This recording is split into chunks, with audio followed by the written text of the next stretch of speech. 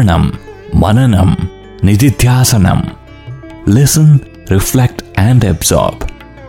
Dear listeners, Sai Ram and welcome to our radio series in which a divine discourse by Bhagawan is played in small parts, and following each part a short discussion is undertaken to reflect on the message.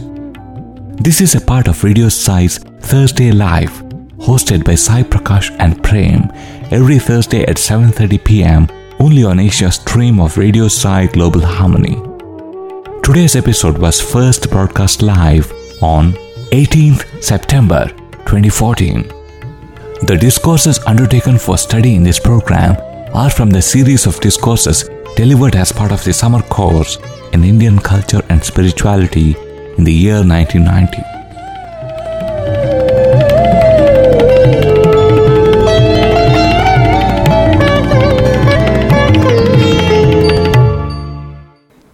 Offering our humble pranams at Bhagawan's lotus feet. Dear listeners, we welcome you to this week's episode of Shravanam Mananam Nidhidhyasanam. As always, this is Prem from Team Radio Sai, and with me is Brother Sai Prakash of Team Radio Sai. We are in the middle of our summary of the last 8 discourses in the 1990 summer course series. We've badly managed to go past, I think, the 13th discourse. So before I begin, I invite Brother Sai Prakash to join me. Saram Sai Prakash. Saram Prem. Yes, we have a difficult task at hand today. We hope to complete summarizing the 3 discourses that are left in the series. And in a sense, I don't know what to say, because that completes the series, which we started about a year and a half back. Right. And the things that we have learned, the things that we have discovered are amazing. But before we go on to the next discourse, I think the last portion of the previous discourse, where Swami says, you may think why I'm not talking to few, why I'm speaking to a few. That's because I value my words. If you do not attach importance to my words, I do not want to waste my words. And that was something so powerful. And I think that sentence should reverberate in our hearts whenever we listen to Swami's discourses. He, as always, he would say, anything is worth it only if you start practicing it. So, in a sense, that leads us naturally to the next discourse called Practice and Precept. Right. In a sense, you've sat through a series of discourses. Mm-hmm. You've received so much from Swami. Correct. And when you receive, in a sense, even if you have a neighbor who every day comes and says that, I made this, please accept. I made this dish, please have some. Mm-hmm. At some point, you will feel that, I have to return something, return in favor. I should do something and give back. And in that sense, even in your journey with God, even in your journey with Swami, at some point we will stop and say that I too want to give back something in return. Correct. I've received so much and there should be some kind of give and take. And when you've heard so much from Swami, what is the only thing you can return? I think it's only practice. That's the only thing he wants, and there's nothing else that Swami actually wants from us. More or less, when you say Nidhidhyasanam, Shravanam Mananam Nidhidhyasanam is putting it into practice. Right. And he says, you have heard enough, you have thought of it enough, now get down to practice. Very beautifully, even this discourse, he starts with this eternal truth of the world we live in is impermanent, and how the youth, the wife, the children, they come midstream and join in the river of life. And I think part of it is based on the shloka from Bhajagovindam, Kate Kanta Kaste Putra. So there's a shloka, and so it's based on that. But Swami starts this discourse, Practice and Precept, by giving us the truth. It's like the baseline. And he says, this is all, the world is just temporary. And he gives this beautiful point of all that you have achieved, all that you have lived for is temporary. The only 2 things that stand for all time is dharma and kirti. Right. He also says the scriptures have declared, yad drishyam tad nashyam. Whatever is visible is perishable. I mean, it's such a difficult thing to keep in mind all the time. So everything that you see is temporary. And everything that you don't see is permanent. Is that right? Right. In fact, the next point which Swami goes on to make, he says what defines a human life is the ability to go beyond what is just visible to the eye. Correct. Swami makes that point of without Charma developing the jnana chakshu, the wisdom, the eye of wisdom. If a man is content with charma chakshu, Correct. he is no better than birds and bees.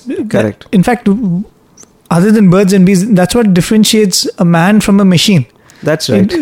What you have like a camera, you just open the aperture and it just records whatever is in front of it. Correct. There is no discrimination in that, and it just is a record of what happens before it. And if man also behaves that way, If you want a mechanized replica of all the senses, then it's a robo. right? Exactly. Something which just receives and processes information. Correct. In fact, in some of this, discussions that we had with Professor Venkatraman, very beautifully he explained to us the evolution of technology and computers, and how there is this famous experiment where they say, can the computer ever reach up to the intelligence of human beings? Right. Possibly it could, and in many ways the computer has beaten even the grandmasters. It can have a lot of fast calculation, but the conclusion is it cannot feel. Right. It has no feelings. In fact, I think the question which the scientists didn't ask is, can the human mind go down to the level of a machine? I think that is what is happening faster than what is happening the other way around. Correct. Because in a sense, that's what we have done. There is no... The feeling part of it is slowly edging out, and just plain binary decision making. Yeah, Swami would often tell what computer is Adobe using. And, Very true. He just takes your clothes and gets back exactly your clothes. Absolutely. There is no mapping and, categorizing into folders and bins and this We've blah, seen blah. that in the hostel, especially with Adobe. Correct. There are 300, 400 boys. One thing is he doesn't lose your clothes. The other thing is the moment he sees you, he'll pick up your pair and he'll give it to you. Amazing. And we all wear whites. Yeah, Imagine that's that. the point. It's not just all wearing colors. It's really stupendous. Even then, he is far from having the Jnana Chakshu, because the Jnana Chakshu is only for one who has got the Atma Jnana. Right. Well, he has got an alert mind, I would suppose, to give the right dress back to. But here, very beautifully, Swami says that only when you develop Atma Jnana, he says, that is the fulfillment of the sacred human life. Right. And that's why Swami says here, human life is so beautiful that it is worth experiencing and enjoying. But you're not enjoying it to its completeness. You're not finding its fulfillment if you're not going after the acquisition of Atma Jnana. He gives this limitation of the senses. He says, your physical eyes are not capable of seeing your entire body. Right. Can you see the back of your own head? Can you see so many parts of your body, the back? I mean, when those eyes are not able to give you that, how can they see the subtle mind? Right. So he says, you have to go beyond the Charma Chakshu, and you have to go to Jnana Netram, or the Divya Netram, or Atma Netram, or Brahma Netram. He says these are all synonyms, but it all means the vision of wisdom and the vision of unity. Then he goes on to this thing saying that, in this entire creation of where there is this constant change, the changing phenomena, we find this divine principle of Brahman as a stationary road that supports the movement of all the fast running buses and cars. So he says, when there is traffic on a road, the road is one that sustains the entire traffic, but it remains. Very true. Suppose you're in the middle of a road. I think this even happened during one of the Gram Sevas. We have these mobile communications. There's one particular boy who called up the home base and he said, sir, we need more stocks. We are in the middle of distribution and we are out of stock. We need more stock. So, the home base asked him, where are you? And this boy mentions the name of the village. And the home base says, it's a large village. Where in the village are you? So that we can get to you. And this boy, in the tension of conveying the message, he said, sir, I'm behind this vehicle whose number is so-and-so. The problem is, it's exactly what Swami is telling here. See, if you give a description of a place based on what is changing about the place, how can you identify that place? Correct. Swami is saying you can identify a road, the basis of the thing. If you want to identify a certain location, you can't say it is that place where there is a black car parked behind a red bus. It's going to change. Right. If you want to identify something about a particular place, about a particular person, you have to see what is the more permanent aspect of that individual, of that entity. Correct. And he says the characteristic of the mind is external orientation. And he says, but we are so fascinated by it, and man is busy acquiring properties, which he would often say is proper ties. And these are the ties that bind you. But then comes this beautiful declaration, which we mentioned even in the last session. Right. He says to realize God is the foremost task in life. Man must realize God, feel God, see God, and talk to God. This is realization. This is religion. It serves no purpose if one knows everything else but does not know God. So it's again coming back to this whole yad drishyam tad nashyam. So whatever you see is bound to change. And in the Gita also there's this beautiful analogy of a string that connects all the pearls. He says you are the string that connects all the pearls in a necklace. Right. The string is one that holds the pearls together, but it's often not seen. Right. The idea which is very, very repetitive even from the very first discourse is that to the ability to see the human birth as a means. Correct. The whole problem is when you see human birth as the ends, when you see enjoying it or earning for it as the most important thing, you miss the bigger picture. The moment you start seeing this as a means, the moment you start seeing the human body as an instrument to achieve something grander, correct, I think everything falls into place. That's the whole idea, because Swami here is saying about you should have that burning desire to see God, talk to God, to realize God, and you should understand that this whole human birth has been given for that very purpose. Correct. Then he gives how God is the seed, like how he is the unseen power, and he refers to the flowers and the trees and the fruit. He says God is the seed that is, that gives birth to this huge tree. Right. And when the flowers bloom and they become fruits, each fruit in itself has got many seeds. So this is the cycle that goes on. But God, Bijam Mam Sarva Bhutanam, as Krishna has declared in the Gita, so he says God is that seed. And then the next part, Swami comes to talk about sacrifice. He quotes that Vedic Tyagene amritatvam na karmana na prajaya dhanena tyagene amritatvam manasu. And Swami says, what is that sacrifice? What do you have to give up? And he says you have to give up the wrong identification of the body. Correct. And that beautiful sequence which Swami says, yes, so beautifully, he says Deha Virakti, yes, which is detachment to the body, will give Bandha Vimochana, which is release from bondage, which will give Daiva Asakti, correct, which is the grace of Lord, and that will lead to Moksha Prapti. And then he says, how do you develop this Deha Virakti? It is the continuous assertion and reminding that the body and the senses are mere instruments, and you are not them. Correct. I don't know if in this series Swami mentioned that those three things, bhajan nitya, nityatam, constantly reminding yourself that what is real, what is unreal. Even if you don't know it by experience, constantly telling yourself and to do every act on the basis of that understanding and on that lesson. So he says you must give up your body consciousness just as you remove your soiled clothes. It's there in the Gita as well. It says, Jirnani vastrani yatha vihaya. You remove the old clothes and put on new clothes. So also the soul removes this body, and very nice to hear all that. It's really difficult to keep it in mind all the time. That's precisely why Swami calls it practice. Practice. That's right. One is putting into action. The other is repetitively trying to do something and to learn from it. Correct. And so as Swami would always say, the easiest way is to offer it all to God. Right. So once you're offering it to Him, then you want to do it in the perfect way. So he again refers to this concept of freedom. And he says, you think you have freedom, but you cannot get freedom because everything that you have is connected to the mind. And it is temporary. So when everything is temporary, there is no freedom. You are bound by what it gives you. When you depend on it, you are bound by that. And again he comes to this whole idea of kartrutva and bhoktutva.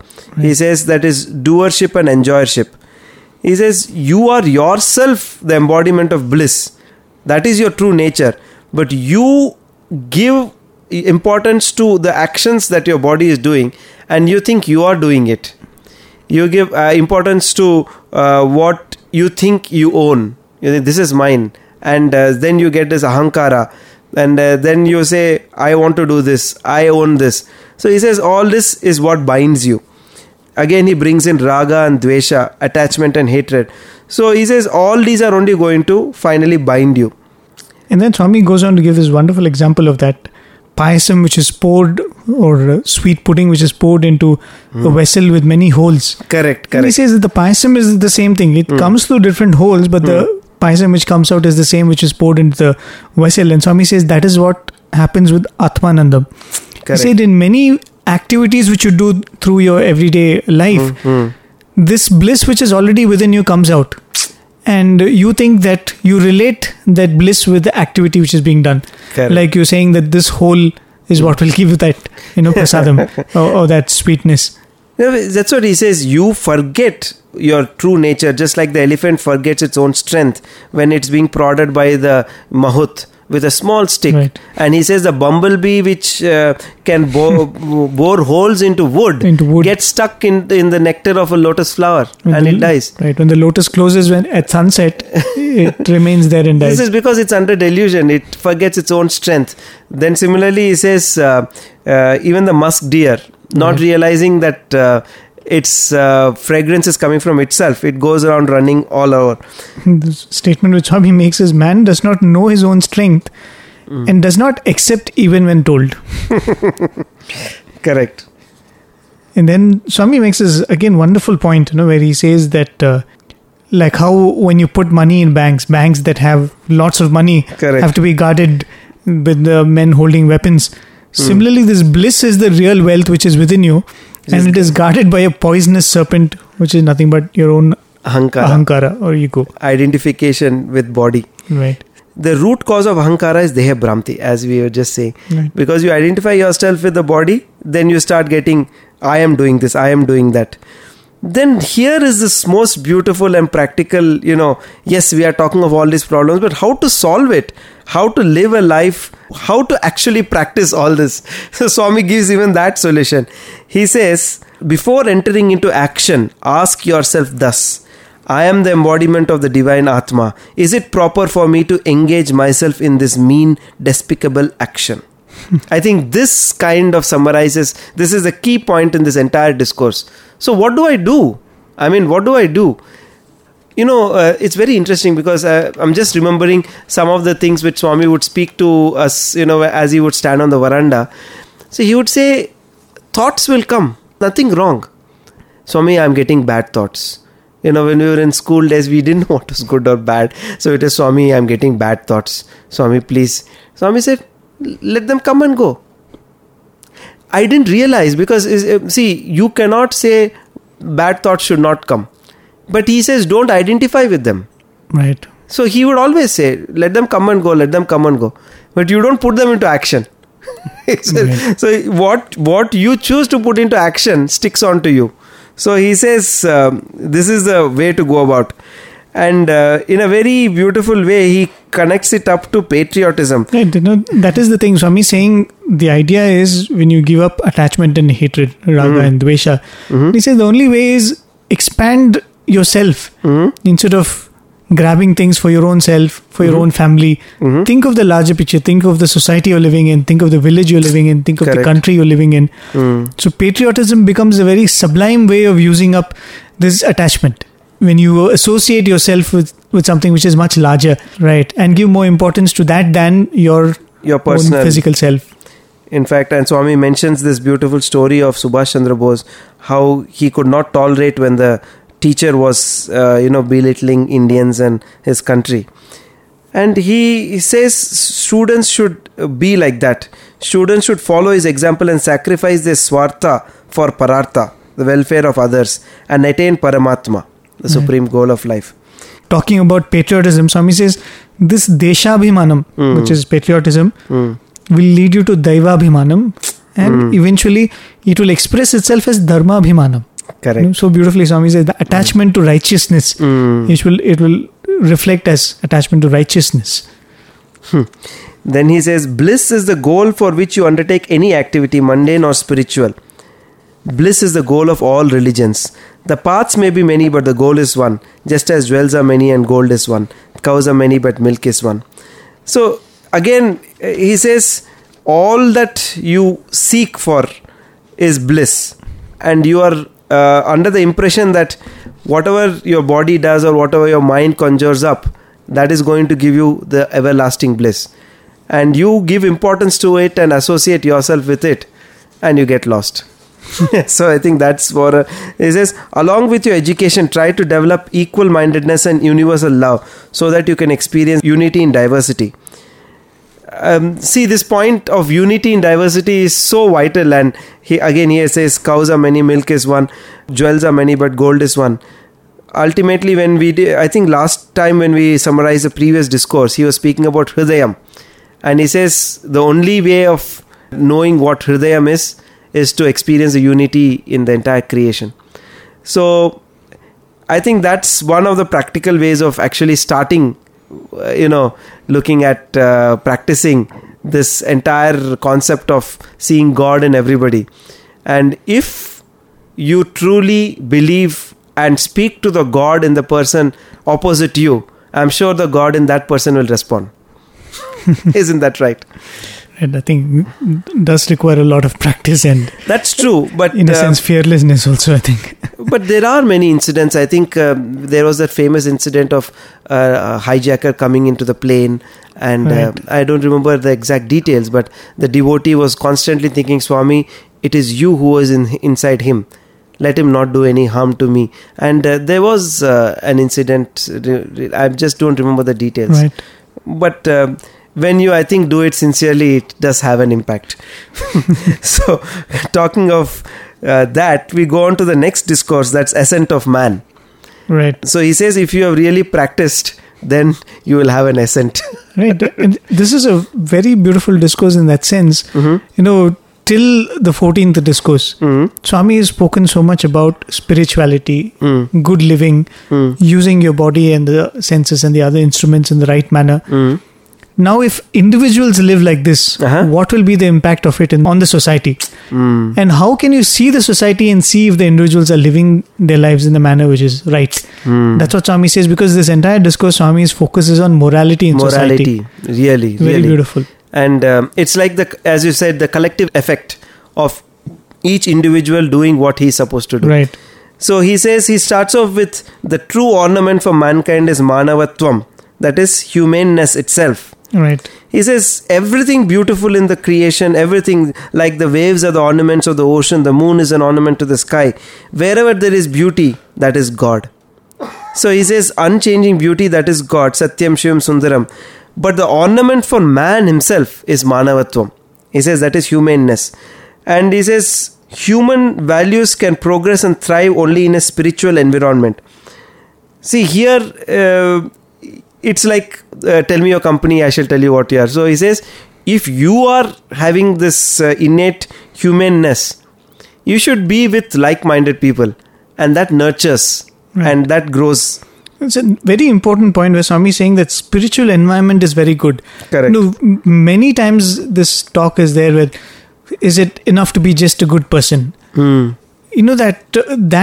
inspiration to be good at all times, whatever be the cost, that comes only when you have that larger picture in your mind. When you have a spiritual bent of mind, when you realize that it's okay if I lose a bit in this life, because my aim is to get something which is beyond and much larger than this life itself. Correct. Unless that spiritual bend of mind is there, I don't think that goodness at all times, what Swami says, morality in society and that manavatvam, sticking to that at all times is possible.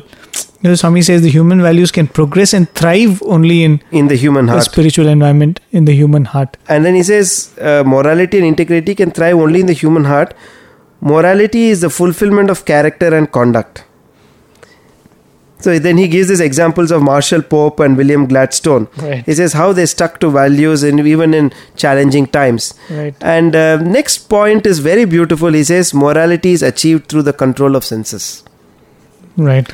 I mean, it's just like a circle coming back to the same thing, and but that's what it is. No, it's in a sense very beautiful, because again, the same point which you said, about bad thoughts. Swami saying that don't associate yourself with those thoughts. Don't convert them into Actions, that's right. That's exactly what Swami is saying, a control of senses. Swami is not saying that run away from those things which are bad, or you will never look at them. It is just that your ability to control yourself even when bad thoughts come, even when you look at something which is tempting. And Swami goes on to say that, one who cannot control himself cannot control anybody else. Correct. And then unity of thought, word and deed. He says, harmony of thought, word and deed is possible only when it is rhythm. Right. So Satyam is only I think actions and words. Yeah, words and actions. This is a very subtle point, because thought, word and deed, he says, that is rhythm. The ultimate truth is the true nature of who you are, what you are. And if that is united with your word and action, and you are constantly living in the present, in the now, then I think that you are representing rhythm, not Satyam. You are beyond Satyam. Then Swami goes on to talk about sense control and dhammam. And he says samayam, samyama and dhammam. He says this is self-control. And he says the person who has achieved this kind of self-control is a Dantulu. But he says today we have only Vedantulu, and who are able to speak about the Vedas and, have an oratory, ostentatious presentation of the Vedas. Right. That's so true, because even us both, for that matter, we are talking all the high-flown concepts, but how true we are in following what Swami is actually saying. I think the more we try to we actually follow it, we don't have to speak. I think ours is more the case of what happened with the great poet Kalidasa. Okay. He's initially a simpleton and a person who is of very low intellect. And he's got married to a princess who's supposed to be very intelligent. She realizes that he's a dudhead and throws him out of the palace. And that's when he goes to the river to kill himself. He says this life is not worth living. And there he sees some ladies washing clothes. Okay. And there, among the many rocks which are there on the banks, on the rocks on which these ladies are washing clothes, those rocks have become smooth. Okay. So he says, these rocks being hit repeatedly by soft cloth can become smooth. Then why can't that happen with my mind? If I constantly hit it with knowledge, won't my mind also, the rock-like mind, won't it become smooth? Wow. And I think that is our state, hoping that going on listening to Swami's words and going over this over and over again, some of it at least will percolate inside. With that's humble true. prayers to Swami, that's what I think we can say is our endeavor here. So then he gives this beautiful point about discipline and obedience. Like how is an educated person, how does he live his life? He says you never speak in front of your elders. You have to have that humility. See, he says, but today's world people, they ridicule spirituality. They say, oh, this is not for us. But he says, only when you have this humility, that is a hallmark of an educated person. And the next point which Swami says, till now Swami was, in a sense, addressing students when he was talking about humility. And then he goes on to say the problem is the parents and teachers are neither setting a proper example nor encouraging them in such matters. Where I think Swami has mentioned this many, many times before, where not having the right kind of leadership from teachers is the cause for the youth being misdirected. And then there is a part where Swami talks about giving up frivolous talk. He's saying so much time is wasted. Correct. Youth today are fond of frivolous talk. This has become the hobby for them. They're allergic to good and gentle words. Then he goes on to the spirit of sacrifice. So he says, you have to give up. You have to give up if you want to get. And he gives this beautiful example of swimming. He says, when you want to move forward, you have to push the water backwards. Unless you push the water backwards, and he would often give the example of even blood. He says, if the blood says, oh, no, I like this place, let me sit in this place, you're going to end up with a blood clot.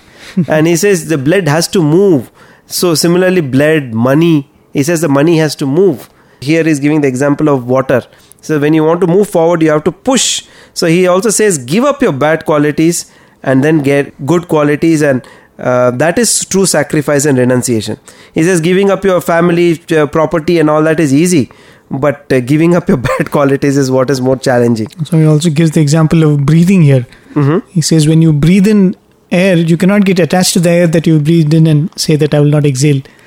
And Swami says the importance of flowing. Swami has mentioned this many times. The water that is stagnant is starts developing a foul odor, but the water that's flowing is that which is fresh and which can sustain life. Swami says it's not wrong to earn, but it has to be shared with others. That's right. And then he says the 16 kalas that man has is 16 qualities that he should give up.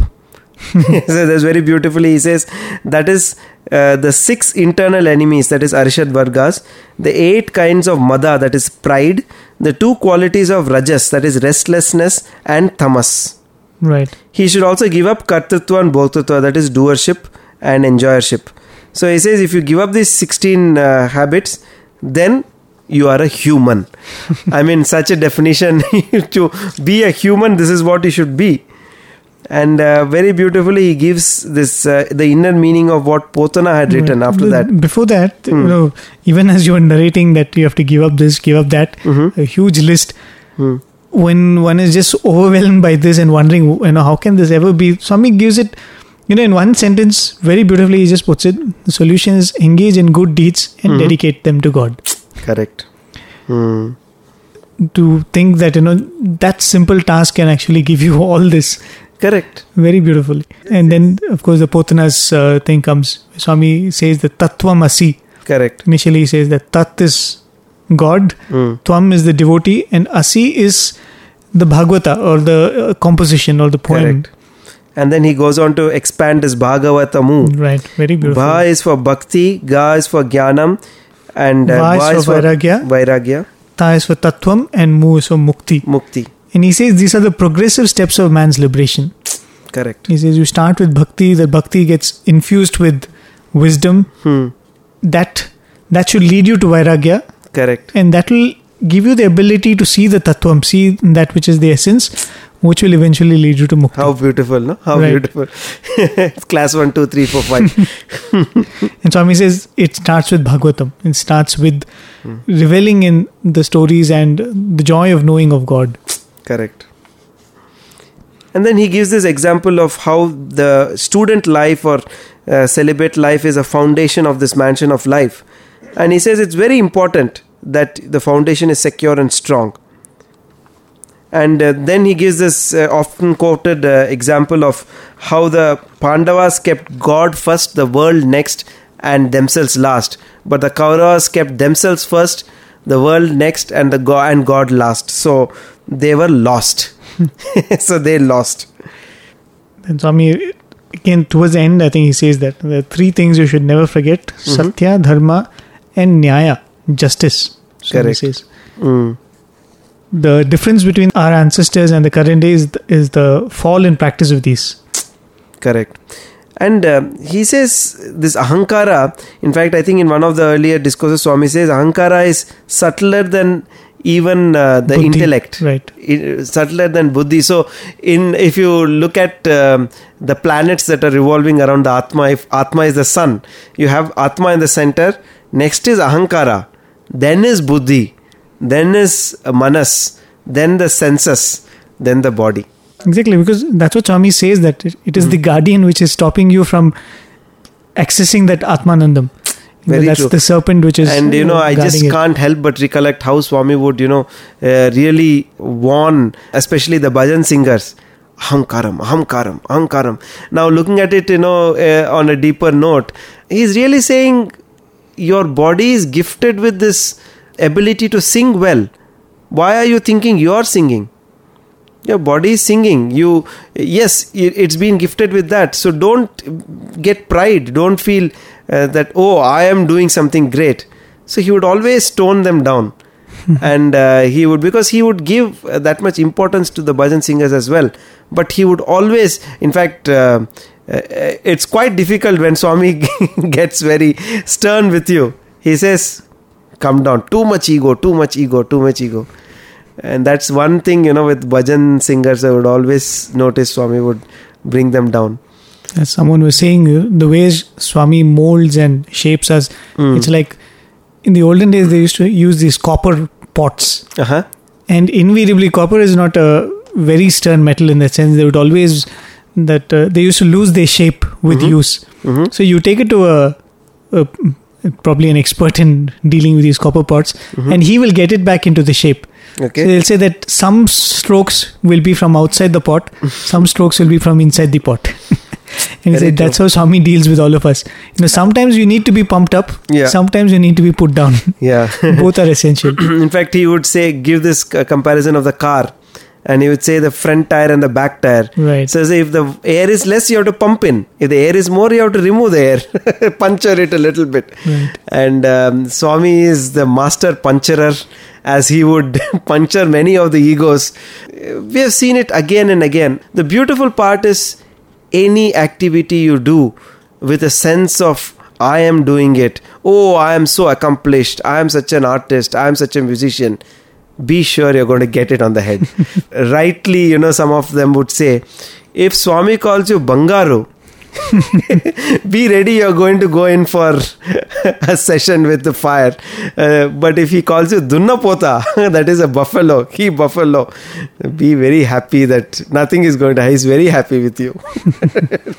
I think both are the challenge, even when Swami was trying to very sternly correct, and at the same time when Swami was praising.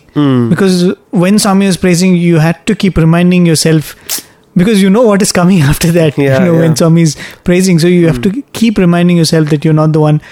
I think that is why you always have these stories. I think in the next discourse, we're coming to that, Swami makes that point. The Vedas, the Vedantas, these are all very, very profound. Correct. But to make the lessons which these scriptures have accessible to even common man, you have Puranas and Itihasas. Very and true. That is why we have stories. Even if you take recent saints, you have that episode of Gyaneshwar, who makes a buffalo chant the Vedas. Correct. I think every time we revel in our success and say that, oh, I can speak so well, or I can chant Vedas so well, I can sing. Correct. I think some image like that has to come in our mind, that if he wishes, he could make anybody and anything. That's right. Chant. That's absolutely right. I mean, he could just catch a buffalo and make him chant the Vedas. Right. What more? I mean, anybody can do anything. Mukam karoti vachalam pangum langete girim.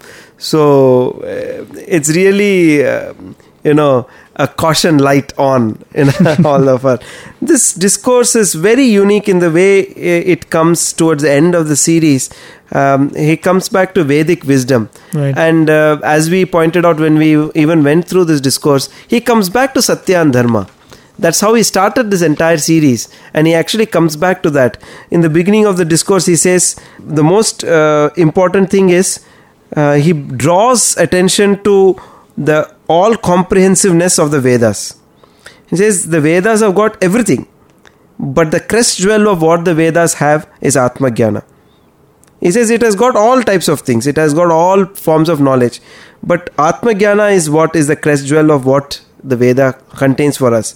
He gives the different aspects of God, Shabda Brahmamayi, Characharamayi, Jyotirmayi, Nityanandamayi, and how he says all this is contained, the information or the knowledge about all this is contained in the Vedas.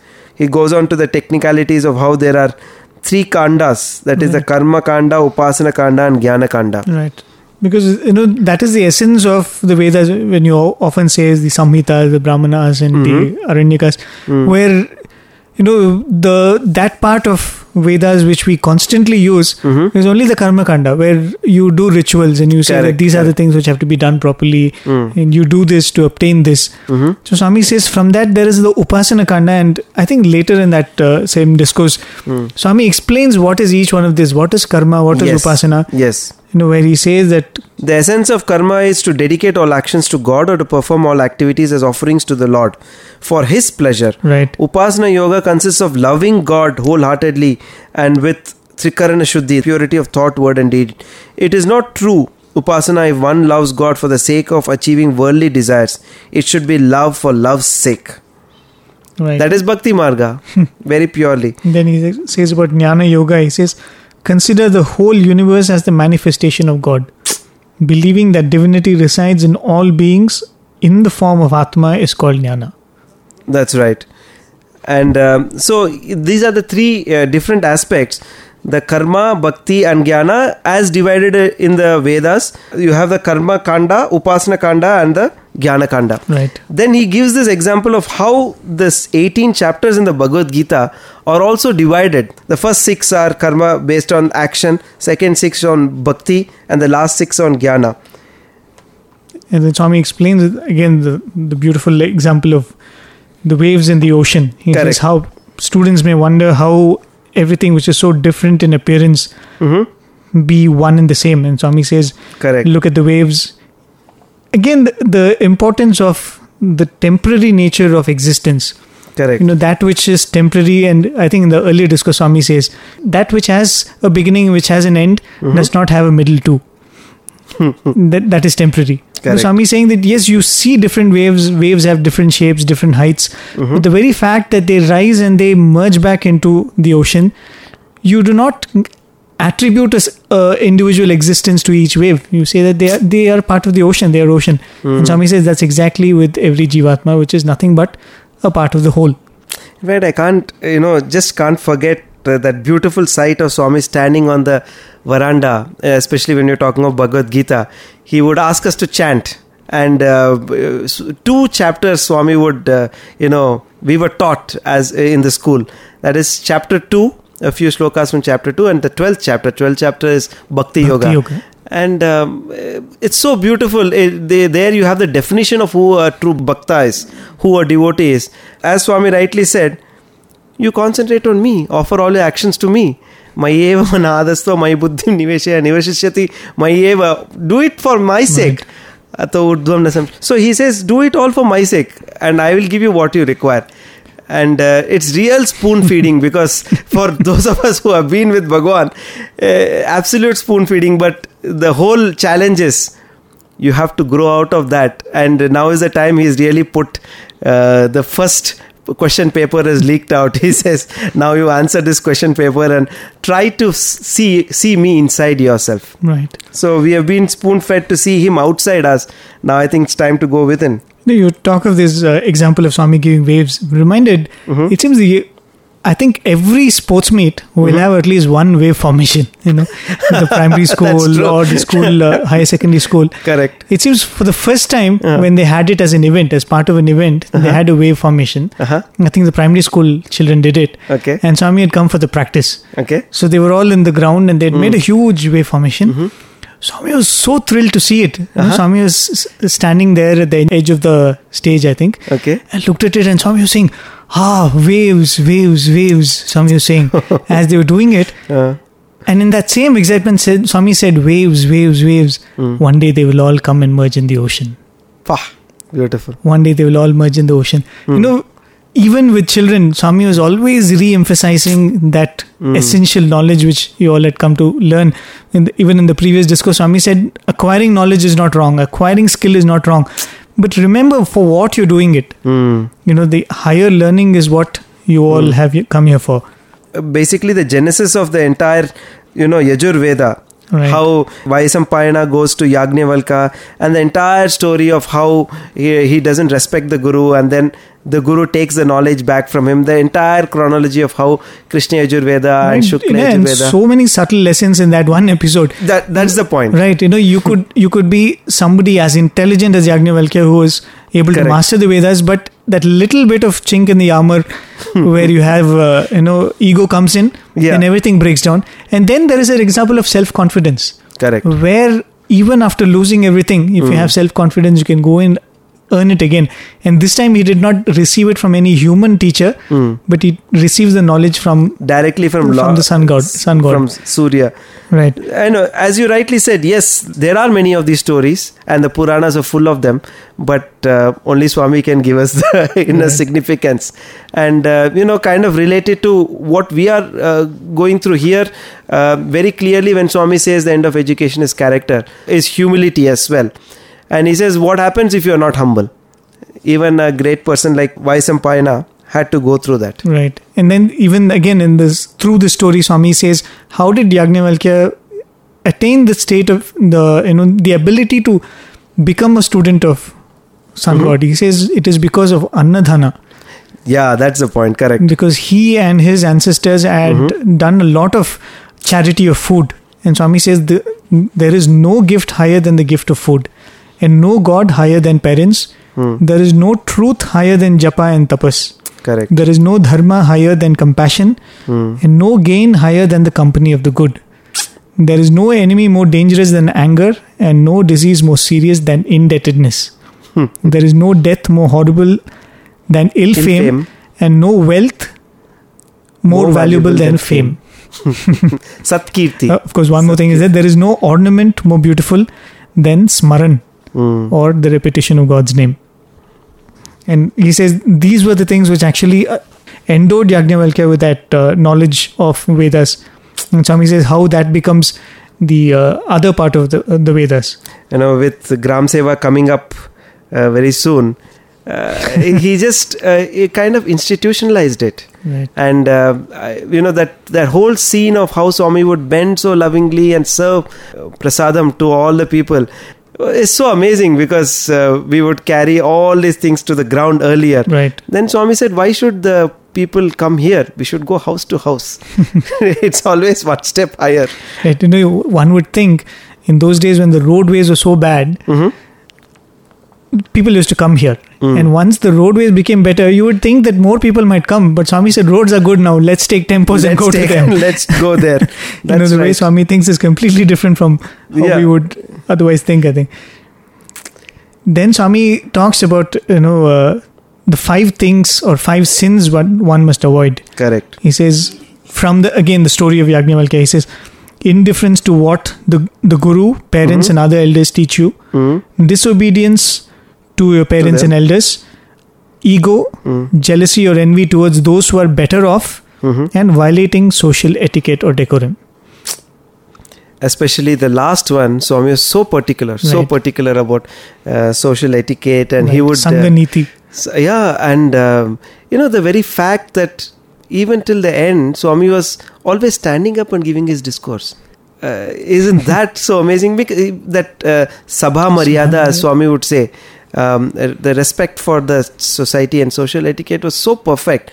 And when guests would come, the way Swami would receive them, the way he would give them what is due to each one, it's amazing. In fact, Professor Venkatraman would often relate it to Rama coming in for the coronation.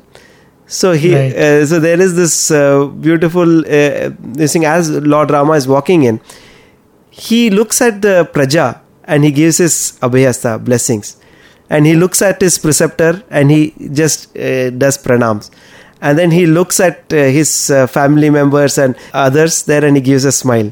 So what is meant for each one, so he would do that according to. So as he was coming for coronation, and it's so similar to what we would see when Swami is coming for darshan. Somebody is in pain, what he needs, he would immediately go and speak to them.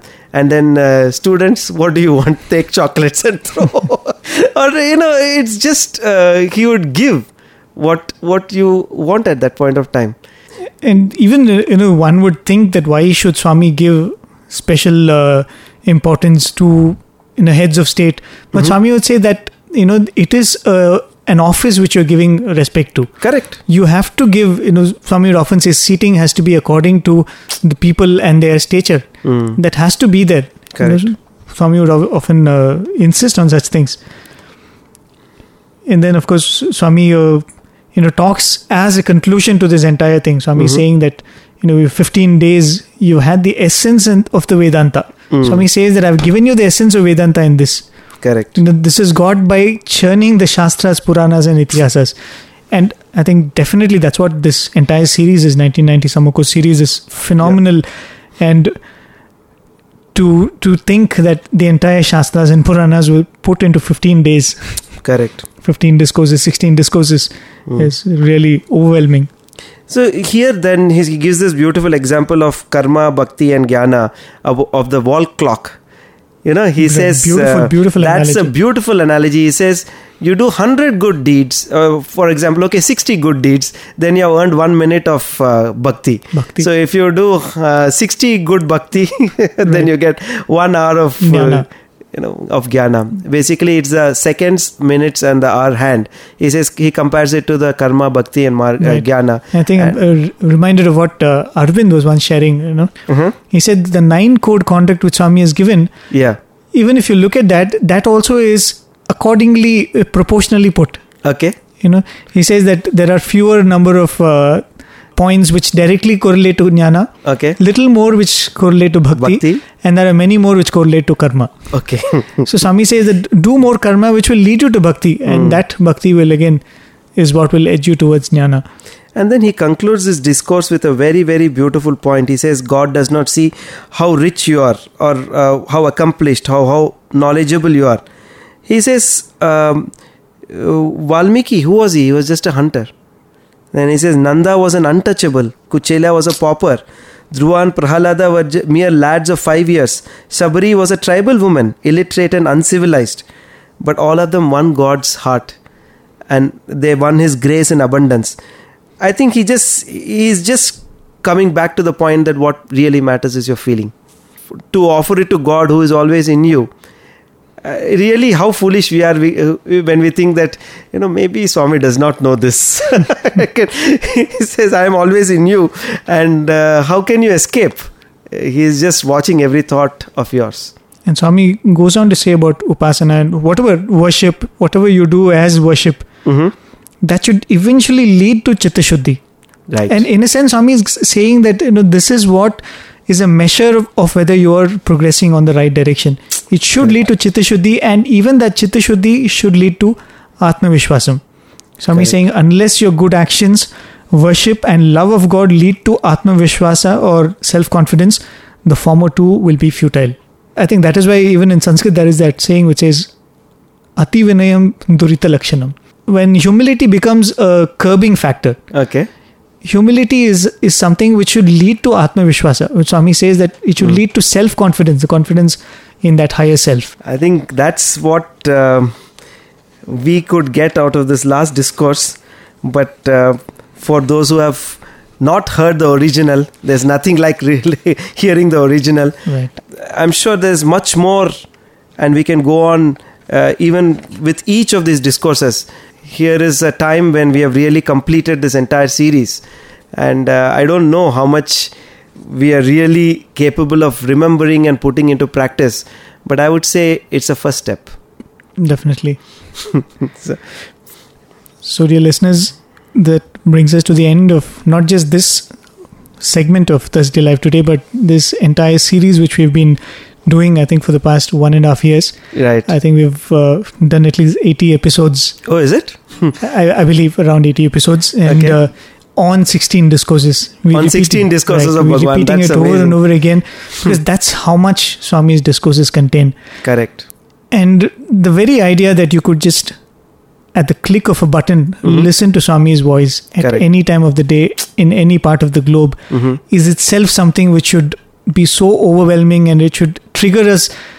So dear listeners, if you're hearing us, please do listen to more of Swami. Listen to Swami's discourses, because that is the greatest gift which Swami has left for all of us. It would be such a waste if we have loved Swami, if we have known Swami, and if we don't listen to Swami's words and, as Swami said, practice it. Because Swami said every scripture, be it of any religion, any part of the world, it was given for practice, not for hearing and listening and talking about. That's right. So hopefully all of us, including both of us, Sai Prakash and myself here, we would begin that practice in our everyday life. Hopefully we've already begun that. And we offered it to Swami, and Swami said, do what is good and offer it to me. So this program, all our efforts, and this entire series which we've done so far, we most humbly offer it at Swami's lotus feet, and we thank him from the bottom of our hearts for giving us this opportunity. Thank you, dear listeners, for being with us all through, and for all the encouragement that you've given us. Thank you. Jai Sai Ram.